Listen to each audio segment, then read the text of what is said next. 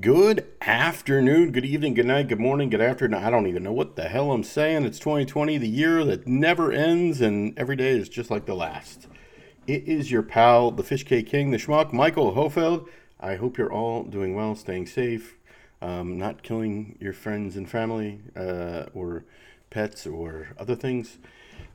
It's a weird, crazy world that we're living in, and I'm here to give you a little bit of a break from whatever the hell is going on. So today, gonna cover a couple things. Mainly gonna cover the NBA briefly. I'm gonna talk about sports cards because with all that's going on and how little we can all do, it's been building and building and building, and I couldn't help but get involved the last few months. So I'm gonna talk about that. Maybe a little about DraftKings and Michael Jordan.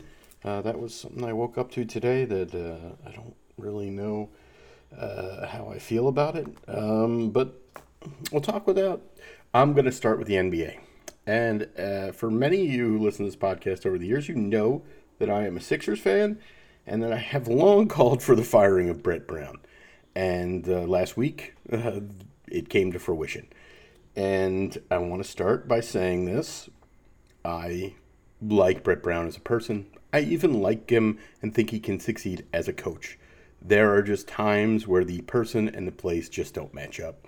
I have often felt that Simmons and Embiid had stopped listening to him, and simply the fact that he could not get Simmons to shoot is the reason why. I mean, there are a million reasons to fire him, but that's the simplest reason for me, is he couldn't get Simmons to shoot.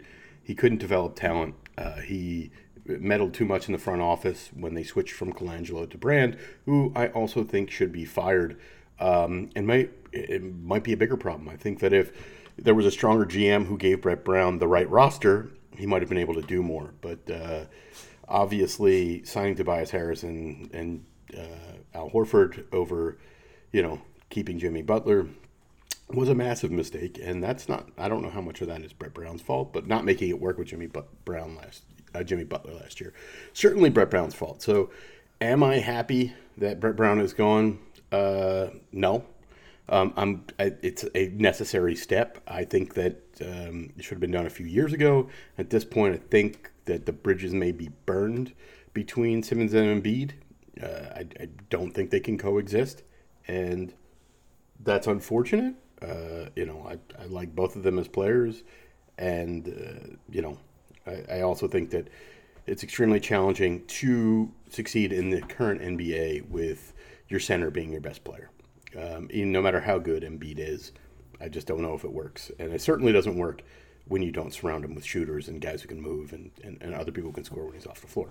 So I say adios and rest in peace to my pal Brett Brown, who used to, when he had his long beard, look like a homeless man who showed up to court.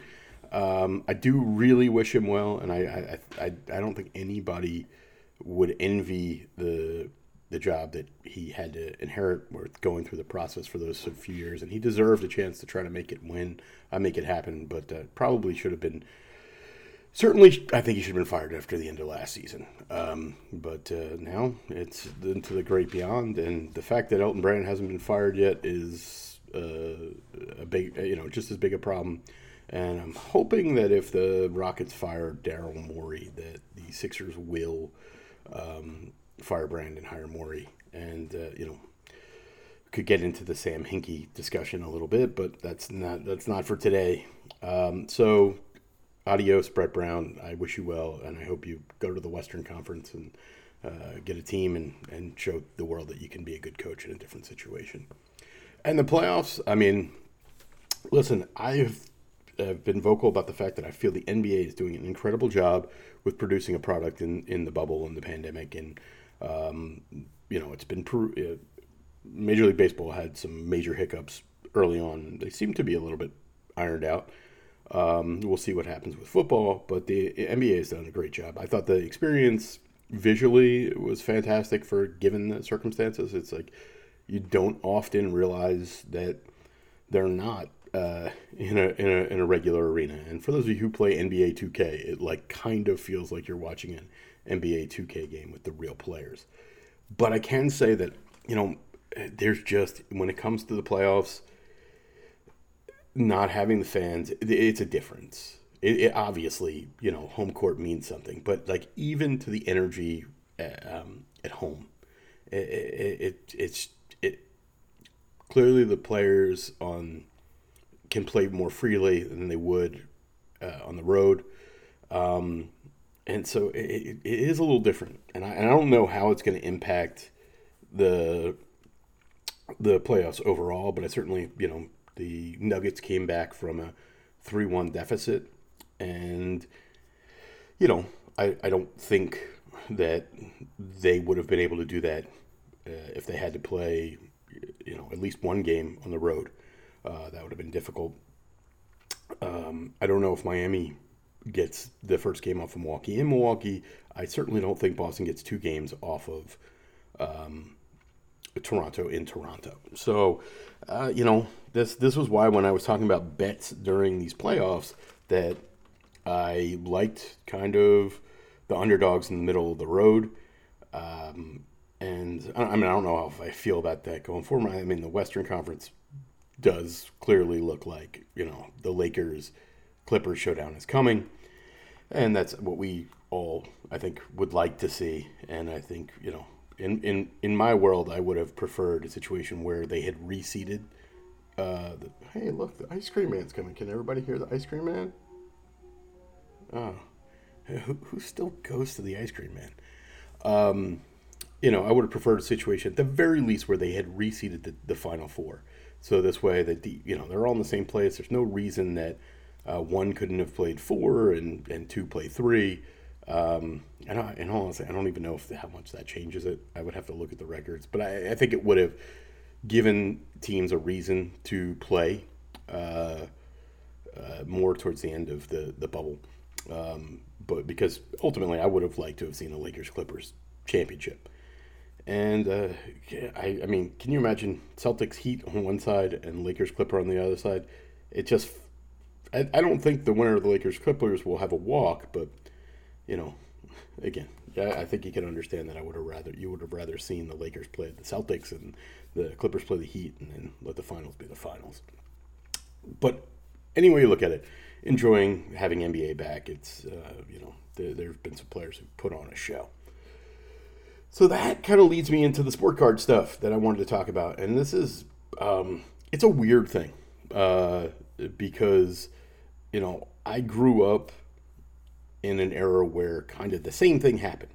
I started collecting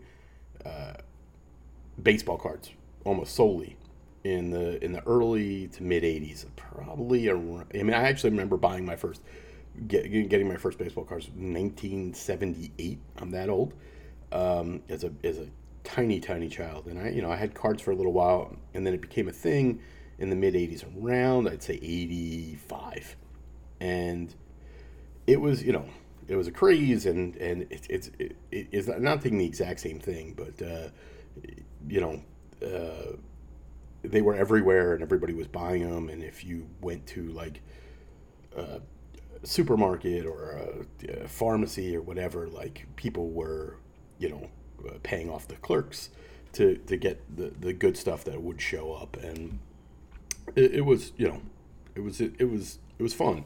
I sold my entire collection when I was a freshman in college because I could see that it was one, I just wanted the money, and I kept one card. I kept my favorite card, which is the Larry Bird Magic Johnson rookie. Sold the rest, and probably a mistake now. At the time, it seemed, because for almost 25 years, it's remained dormant.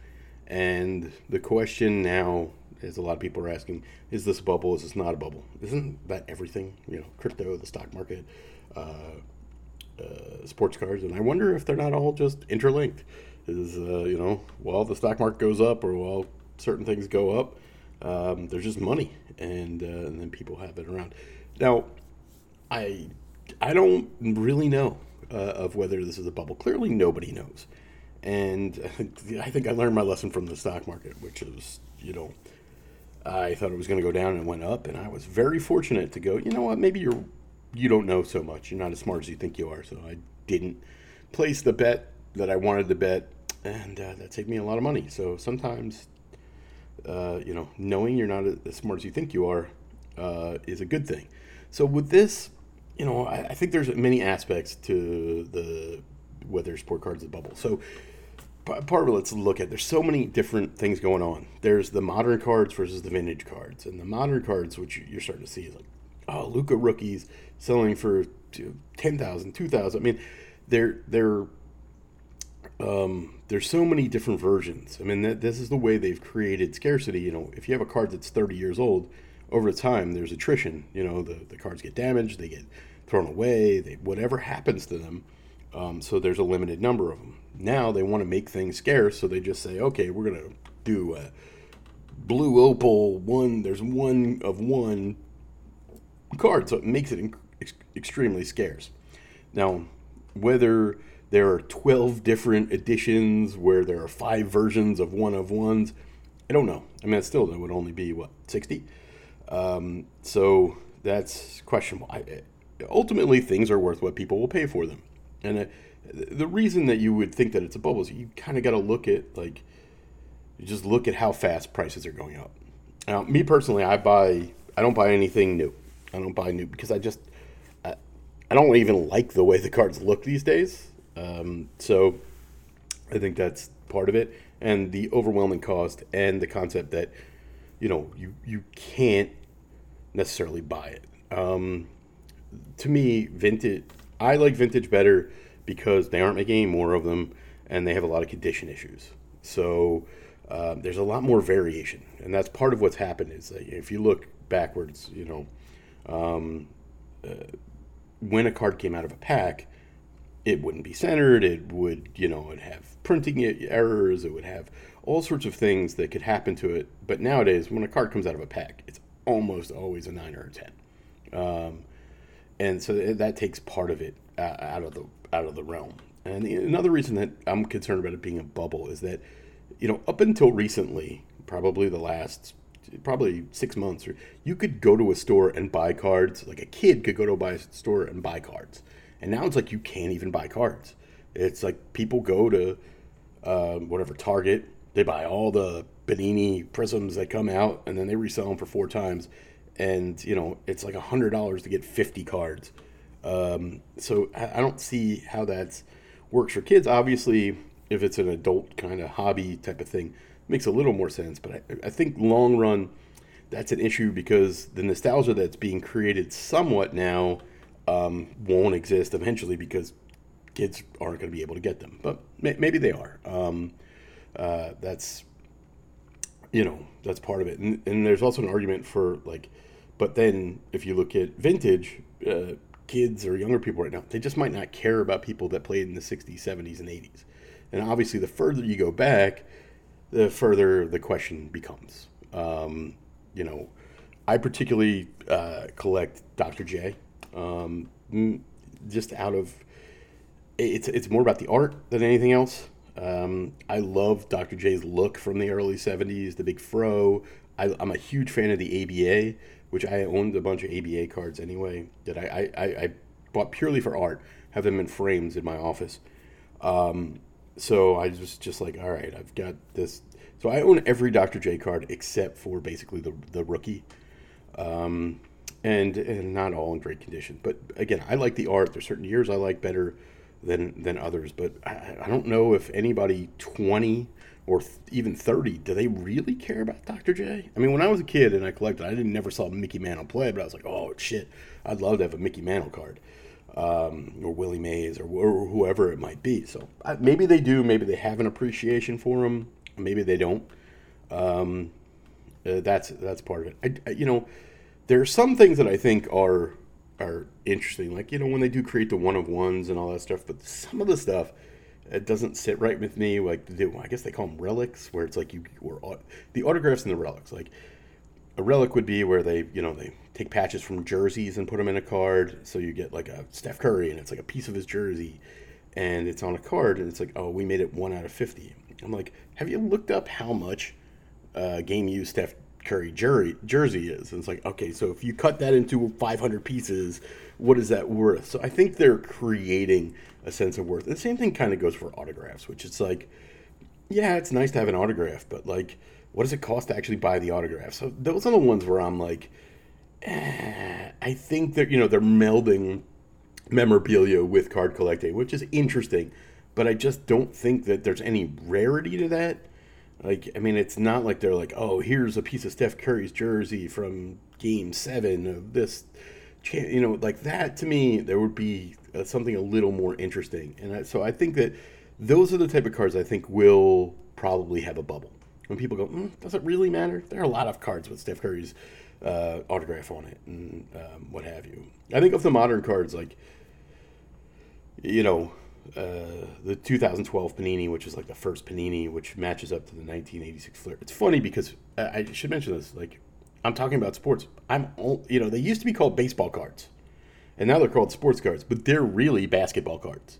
The baseball card market is kind of strong, but not nearly what has seen the growth in basketball, and it's kind of amazing to look at. I mean, there are particular stars in other sports, but I just think that baseball is just, the sports follow pop culture. So I think baseball's kind of been overdone, and basketball is such a bigger part of pop culture. And it's weird. Hockey gets no play. Football, I have this thing where part of the reason I think basketball does so well is this, which is there are just fewer players, and you're more likely to pull a star from a pack, and that kind of has a reverse thing, which is it makes the stars probably more there are more of them. So, but it makes it more fun because if you're getting football, it's like I got 9 offensive lineman cards in a pack, and it's like these are not what excite people. I mean, we all appreciate offensive linemen for what they do, but it's like not, we want the people who score. We want the receivers, the running backs, the quarterbacks, and maybe some of the defensive impact players. But they're so few and far between that it's kind of not fun.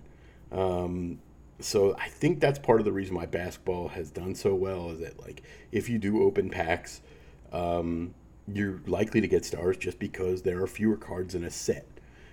So there are more of those. And, I looked at, like, I'm going to get to it later, but I love opening packs. Like, I don't know why. Like, I think it's nostalgia, childhood. I bought a couple boxes, and it was just like, oh my God, it was like a drug. Honestly, that's what it felt like. It was so euphoric to be like, just the crack of the wax pad. Oh man, it was awesome. So I mean, again, like I am not being negative at all. I'm just trying to look at this from a point of view, and it's just one person's point of view. Another thing to take into account, and I'm going to get into a whole bunch of shit, but I'm just trying to lay the groundwork, like graded versus non-graded, which is another, like, hey, maybe you know about all this stuff, maybe you don't, but they're like, cards that have been graded. They send to a professional place, they tell you how good it is. And most places rate it from, say 1 to 10. Basically, it costs somewhere around, let's just say, $10 to $20 to get a card graded. And it's becoming harder because so many people are getting cards graded. But there are multiple. PSA is pretty much, I think, the standard. I mean, people might argue there's Beckett, there's SGA, and then there's some rinky-dinky ones that, so you'll see a card on eBay that says it's graded as a 10. It's like 5 diamond. It's like, I don't know what it takes.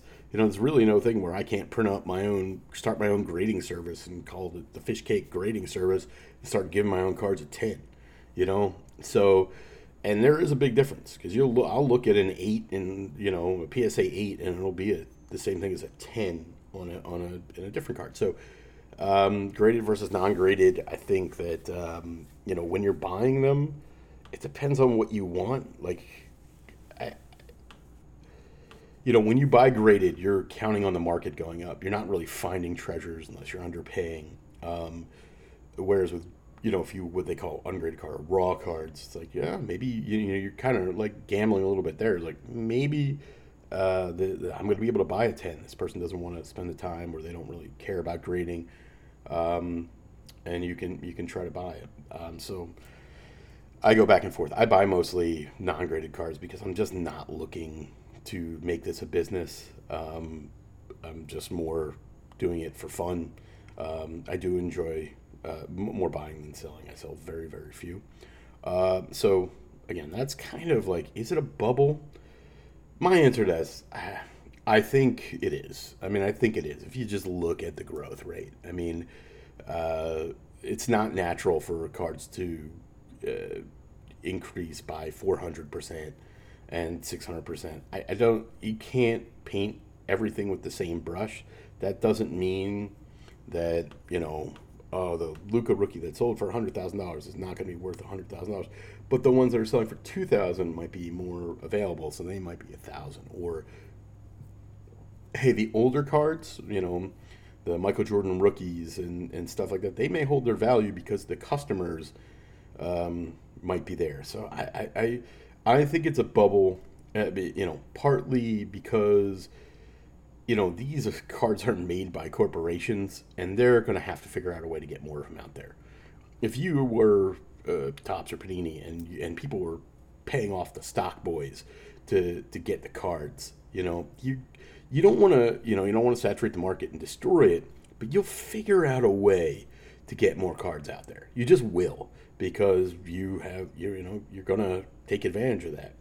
And that also worries me about the one-on-one stuff. And there are people who work inside a company. How hard is it? I mean, obviously, if it's numbered, like, there can't be two one-of-ones, right? But couldn't you just create your own card? Like, I mean, obviously, they're going to have internal security and all that other stuff, but it's going to be tempting for people to fuck with the system. There have already been, scandals at, I believe at PSA. There's something called the Baseball Card Exchange, which is that they do that with closed packs. So they basically verify that the packs haven't been opened and they haven't been searched. And so if you buy a box that they verified, it's more than if you have it. And I'm pretty sure there have been some scandals there. It's just going to happen. People are greedy, and that's the nature of it. So, I don't. Do you want me to tell you? Can it go up from here? Oh, absolutely. Can it go up from here? Can it go down from here? Sure. What would I tell you to buy? I mean, are you trying to just purely make money? If you're trying to purely make money, I have no idea. To me, I would buy. I'll tell you where the stuff that I bought that I thought was investment level was kind of some underappreciated stars of the 90s and 2000s, like Steve Nash, Grant Hill, Kevin Garnett, Tim Duncan. I think all those guys their cards are undervalued. Certainly, Steve Nash is like a 2-time MVP and is valued at a fraction of a lot of other players. And I think that's, those guys will get their time to shine in the future.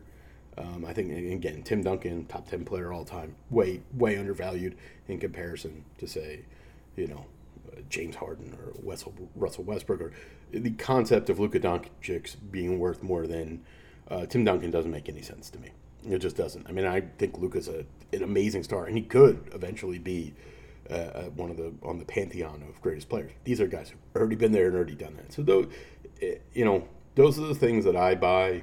The other thing I like to buy is vintage, what they would call like league leaders or team leaders cards, because, like, let's say with Julius Erving, Dr. J, his rookie year there are 3 cards. There's the base card, is like main card, which sells for any in upwards of $5,000 to $10,000. There's his All-Star card, which sells for that's another card. That's a card I love. Sells for about 20% of that. So depending on the grade, and then there's a league leaders card where he's on a card with Artis Gilmore and one other guy, and I think Ron Boone. And to me, that sells for, you can buy one for $15. And it's his rookie year. It's one of the only cards he's on the Squires, the Virginia Squires. So, like, having upside, I mean, there are probably fewer of those around in certain situations than of the main card. I get that the main card is more attractive, but we're talking about, maybe underdeveloped areas. I've done the same thing with George Gervin, Moses Malone. A lot of the ABA guys, because they came into the league, were league leaders or team leaders. Again, those cards are visually beautiful. The ABA, they had such style. And side note, one of my favorite cards is there's like 1 year that Will Chamberlain played like for a week in the ABA on the San Diego Conquistadors, and that's like that's one of my favorite cards. And so, those are the type of things that I like to invest in. Is people stuff that might be overlooked. Clearly, right now it's like you buy a PSA this, and then it goes up. I mean, you kind of could have bought anything in the last few months and it gone up, kind of. Now there's a this is brought on a lot of tools, and I'm sitting here like I'm an expert. I'm not an expert at all. I'm a hobbyist. I'm somebody who when there wasn't a lot of sports, and between now and football, it's my work is not really taking up a ton of my time right now, so I mess around with stuff. So it's a few tools, like there are 2 free tools that I like to mess with. Something called 130 Point, which allows you to search 130point.com, allows you to search eBay sales, so you can type in Iverson rookie and see what different ones have sold for. And then there's PSA, which is the grading company, has something called a population report, so you can be like, all right, how many of those 1973 Julius Erving All-Stars have been graded? So, okay, here's 7 out of 10. 200 of them exist. So obviously, that should have some direct correlation to the scarcity of a card. The more of the PSAs that are there, the less scarce they are. So I like to look at those. Now, they can fool you because you got to remember, it costs whatever, $10, $20 to grade a card. So let's say those Steve Nash rookies that I've been buying, they're so cheap that I don't think anybody was grading them. So the concept of, there are only 200 of them there is like, there are only 200 of them because they weren't worth getting graded before. So you got to be a little careful, but they're fun to play with. For me, though, that really works for the old cards. Like, what you learn about the vintage, especially pre-1980, is there are almost no 10s. Now 10s are like, they have to be 10s. Whereas, you just can't find, I don't even, maybe there a lot of cards that will be like 10 or 20. I want to say, like, even with the Irving rookie, there may be no 10s. Like, there are some cards, there are just no 10s. So it's interesting. It's a fun thing to mess around with. And with all the rookies that I bought, like the mid 90s, early 2000s, that I looked at that, and there some of these card sets that I mean, there's so many fucking card sets. It'll be like 40 or 50 different card sets in a year, and you can mess around with that. Now there are some paid tools like Card Ladder and Market Movers, and Card Ladder is, I think, less expensive than Market Mover. Market Movers is kind of seen as like the gold standard type of thing. Card Ladder, I mean, both what they do is they try to show you like almost a stock market look at a card. So you can be like, oh, how many sales did it do, and where to go. And I have Card Ladders. I've used their paid version. I have not paid for Market Movers. So how can I really talk about it? The only thing I talk about is that the guy who runs the company, who's called the Sports Card Investor, I don't know his real name. It seems like a nice enough guy, and whatever. And so he does videos all the time, and he shows like the 5 biggest movers of the week. So I've seen him use the tool, and people talk about using the tool, and it looks valuable.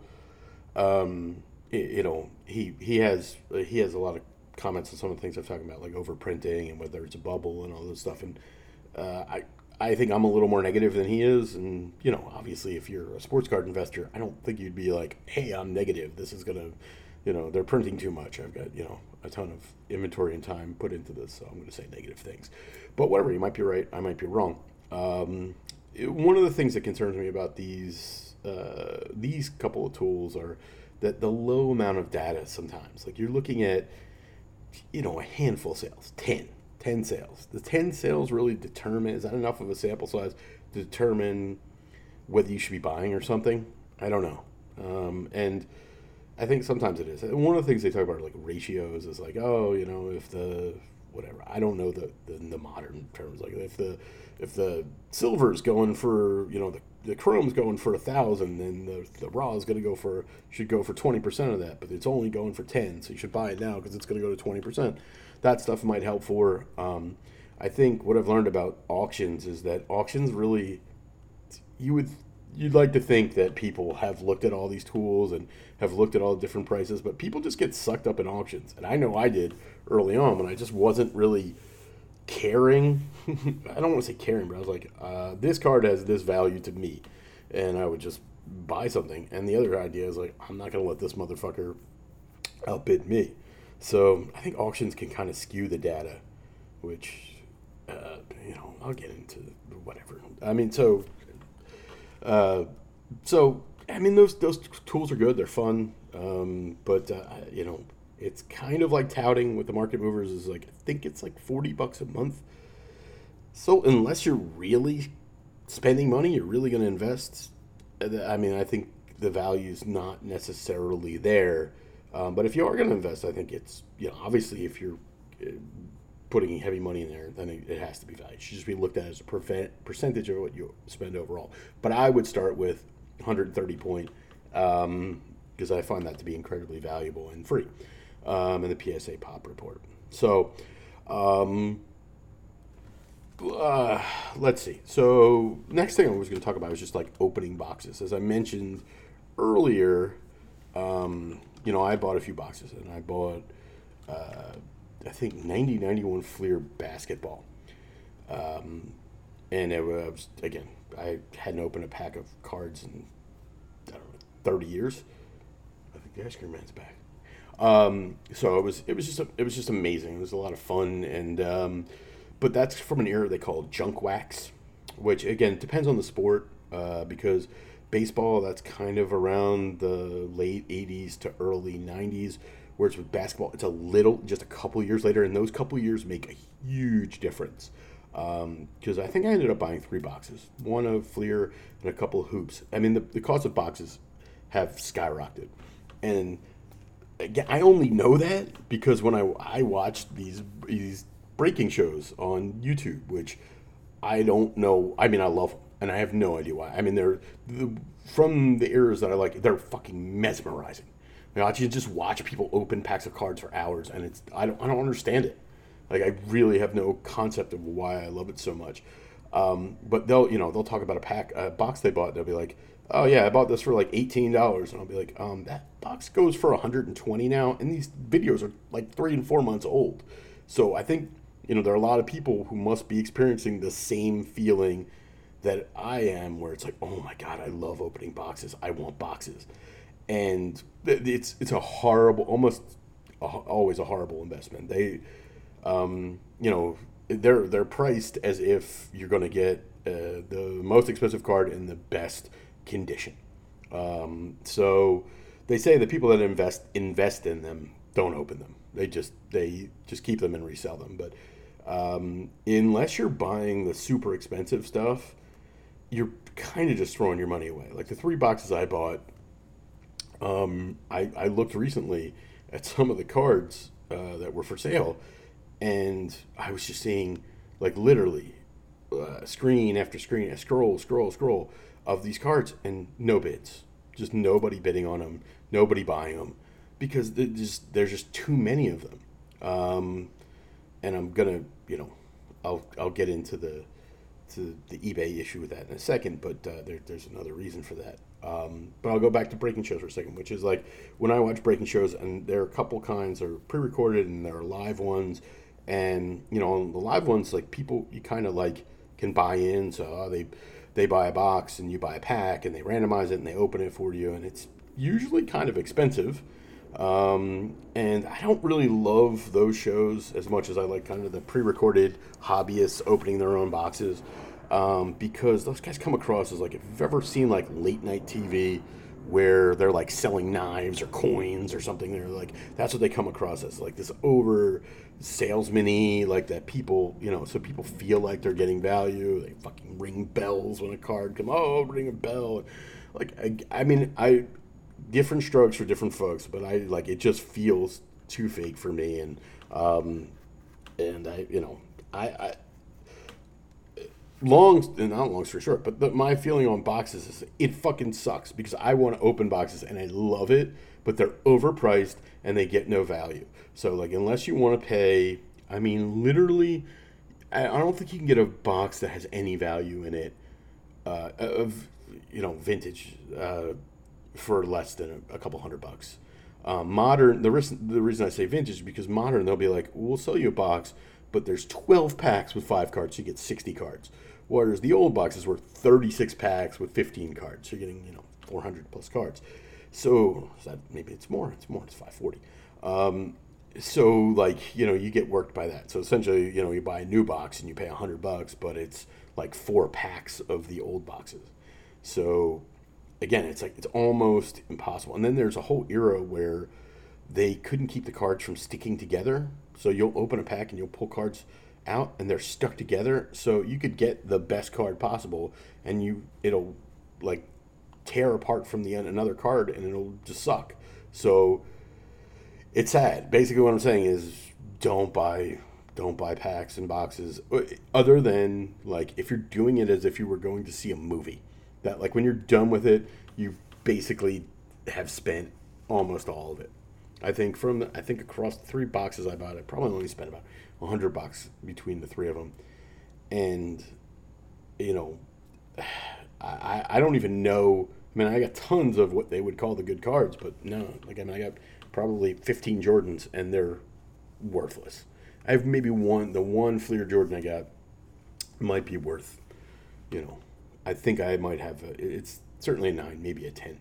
If it's a 10, then it would pay for everything. That's kind of how screwed up it is. But, you want to look up 90, 91 Fleer Jordan or 90, 91 like Larry Bird. That was the one I looked up. And I was like, holy shit, these are 79 cents each. And nobody's buying them. And you're like, oh, 79 cents, I'll buy them.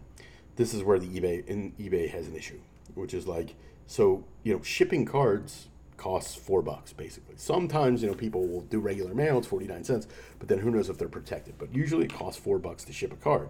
So who the fuck's buying a 79-cent card to pay $4? So it's basically you're paying $5 for the card when it's, it may be worth $2, but you can't get it for $2 because of the nature of the thing.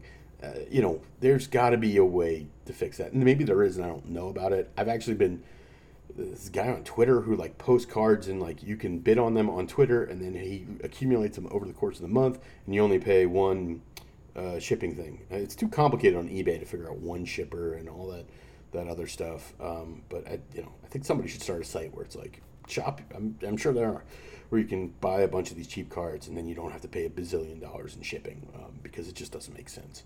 Let's see. So one other thing that I would mention about eBay is what they call sniping. And again, you may know that, everybody should know that, the eBay auction system, people have been finagling it forever. But what sniping is essentially people who wait for the very last second to up their bid. But what I always knew that happened. I didn't know, I suspected there was software that people could utilize to, snipe bids and get in there in the last second. But what I didn't know is that eBay fully endorses this. That they basically say, oh, it's totally cool. We're totally cool with it. I guess if you think about it, well, does it help drive up the price? You're basically just letting somebody in at the last second and drive it up. What I think it does is it creates I actually don't agree with that, because I think it creates an unnatural auction that somebody basically doesn't have to put their price in to the last second. Again, I'm not against it. It's the software is so good. The software is so good that people can come in with like 5-6 seconds left.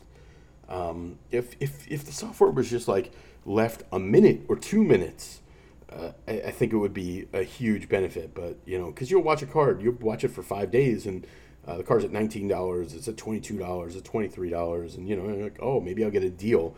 And then in the last 30 seconds, the card will quintuple in price, just because there are 2 snipers who are literally blah, blah, blah, blah, blah, blah, and they're just going back at each other. And it's like, okay, I was never in this. I just wasted my fucking time. So, ultimately,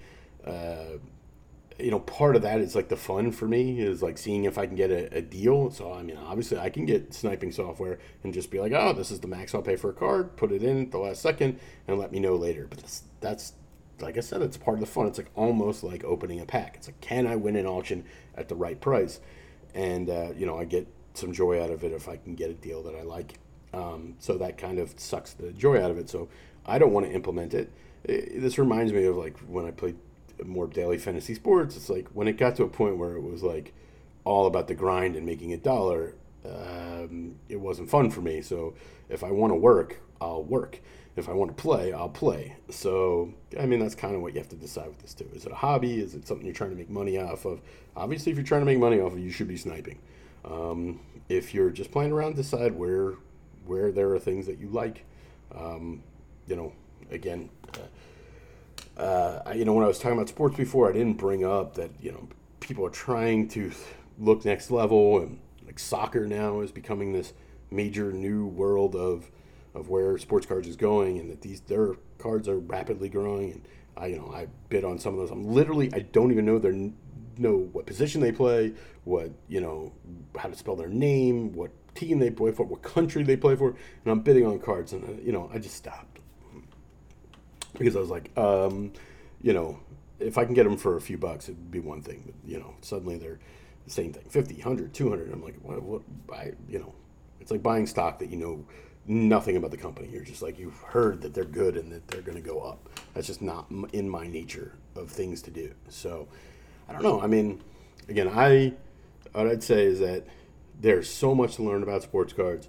There's so much information out there, and I enjoy it as a hobby, and I get the entertainment out of the shows, and even the idiots. I mean, and that stuff. It's fun to love, fun to hate on some level too. And I just say be careful. Just like anything else. I think that if you're buying to invest, just like anything else, limit it to what the downside is. Could the bottom fall out of this stuff? Absolutely. Could it triple? Absolutely. Because especially if you're buying rare, I mean, I this is like do as I say, not as I do. It's like I don't buy tens because they're just too pricey. Like, and I just don't care. Like, I would rather have 5 different 9s than 110, and that's probably not the way to go. Because the 10s are going to hold their value better, but I love and I get back to, I love the art of certain things. Like, I rarely buy a card that I think is ugly. And that's, again, that's something to think about, which is, I think that's something, there's some future realms. I mean, you have to think about this. It's like so much of the stuff was valueless a few years ago, and now it has tons of value. And that's going to happen again. I don't know where or when in cards. I mean, God, Pokemon cards are worth $1 billion. Never collected them, know nothing about them, but the concept of that just, blows my mind. So there's something else out there like that now. Maybe it's not in sports cards, maybe it's in there, but maybe there's something inside that people are just throwing away or don't care about that will have value going forward. So I say collect what you love.